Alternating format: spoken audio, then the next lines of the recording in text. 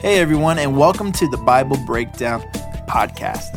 In this podcast, we will be breaking down the Bible one chapter a day.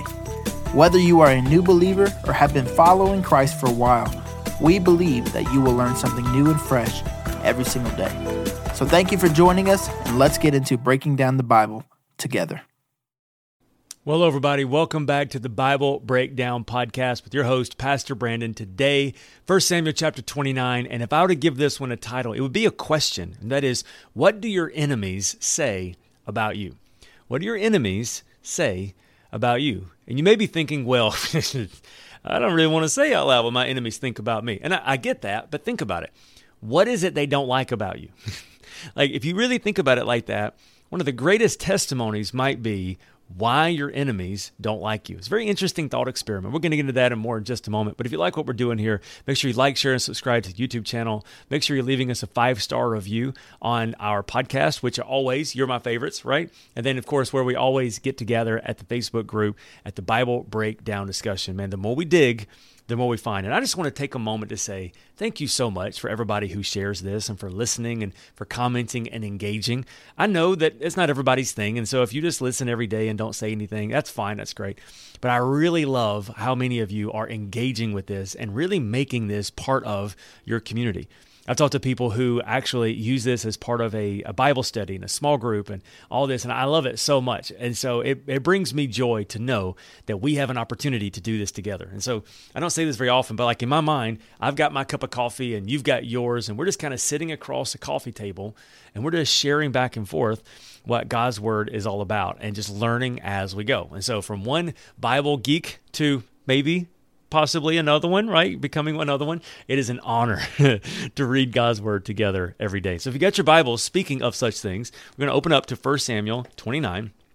And remember, the overall idea is God's providence despite our foolishness. Yesterday, it was our stupidity, because sometimes, man, it gets crazy.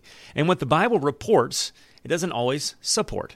But all throughout the way, God is always nudging and leading and guiding us. The New Testament says it like this, that we can be confident that he who began a good work in us will continue to complete it even until the day of Jesus Christ. Romans 8:28, all things work together to the good of those who love the Lord and are called according to his purpose. There's another passage in 1 Peter that says this, that live your life in such a way so that even those who are against you will feel ashamed because of the life that you live.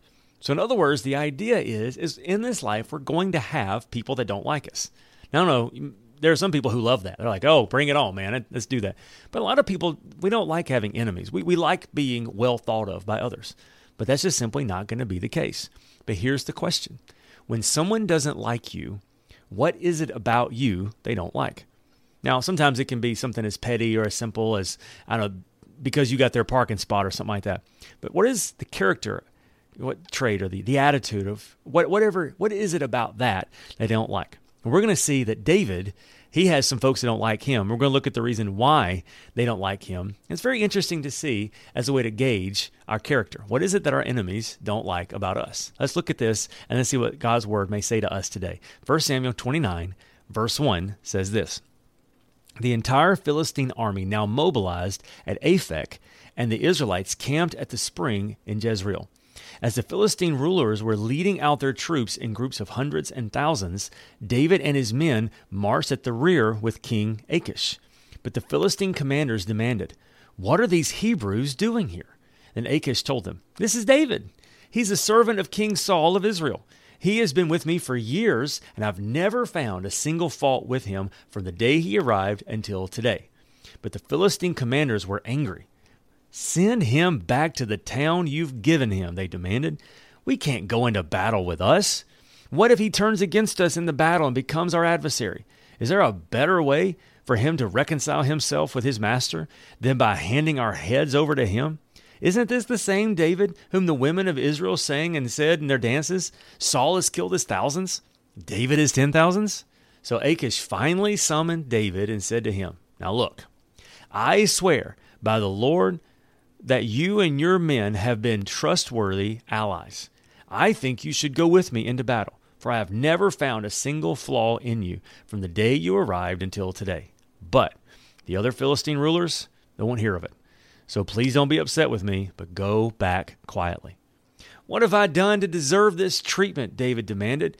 What have you ever found in your servant that I can't go with you to fight the enemies of my lord the king? But Achish insisted. As far as I'm concerned, you're as perfect as an angel of God. But the Philistine commanders are afraid for you to go with us and with them even into battle. Now, get up early in the morning and leave with your men as soon as it gets light. So David and his men headed back into the land of the Philistines while the Philistine army went on to Jezreel. So you see what happened is David was heading up in the back of the battle.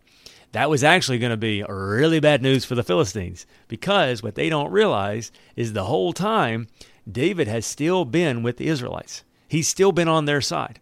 And so what was happening is Israel is coming from one direction, the Philistines are coming from the other direction, and David and his men are in the very back of the Philistines. And so they start to look at this and go, wait a minute. We know that he's actually a pretty loyal guy. We know that he has an opportunity to fight for the Israelites. He's going to do it. He can't stay here with us. So what was it they didn't like about him? He was loyal. They didn't like about him that he still seemed like he loved those Israelites a whole lot. And finally, they were like, he can't come with us. Even to the point that the king was like, listen, he's a cool guy. But they wouldn't hear of it. And so he had to go back. And I think that it was a good thing, because we're going to see tomorrow the battle gets pretty rough. But it leads into the end of it that David's enemies, you know what they didn't like about him? He was loyal. How dare you, right? How could you? How could you be so loyal? Who does that? A good man. That's who does that. But it made me think about this idea. And it's what I kind of want to leave with us today. And that is this. What could be our observation today? David's enemies didn't like that he was loyal. We're all going to have enemies in our life. Let's make sure that what our enemies don't like about us is something good. They don't like that we aren't ashamed of our testimony. We're not ashamed of the fact that we're Christ followers. We're not ashamed that we have values and we don't mind living up to those values. We're not ashamed to speak the truth full of love. We're not ashamed of the fact that we don't do some things because we want to keep the freedom in our life. We're Christ followers and we love the Lord, and we're not ashamed of that. Don't let it ever be that our enemies don't like us because we're selfish, rude, mean, sinful, envious, all those bad things. Those are good reasons for people to not like us. But make sure that whatever your enemies don't like about you, it's because you're following Jesus. It's something to think about as we go through our day today. Let me pray for us. God, thank you so much for today. Thank you, God, that even though in this life we're going to have people we don't get along with and bad things are going to happen, we can always trust you. Lord, even when we fail, we can fail forward because we're always trying to get closer to you.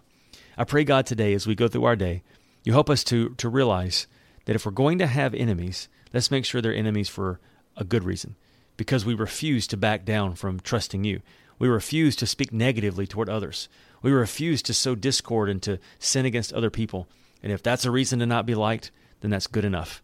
God, when you were walking on this earth, Jesus, you weren't liked by people, but it was because you did good for others.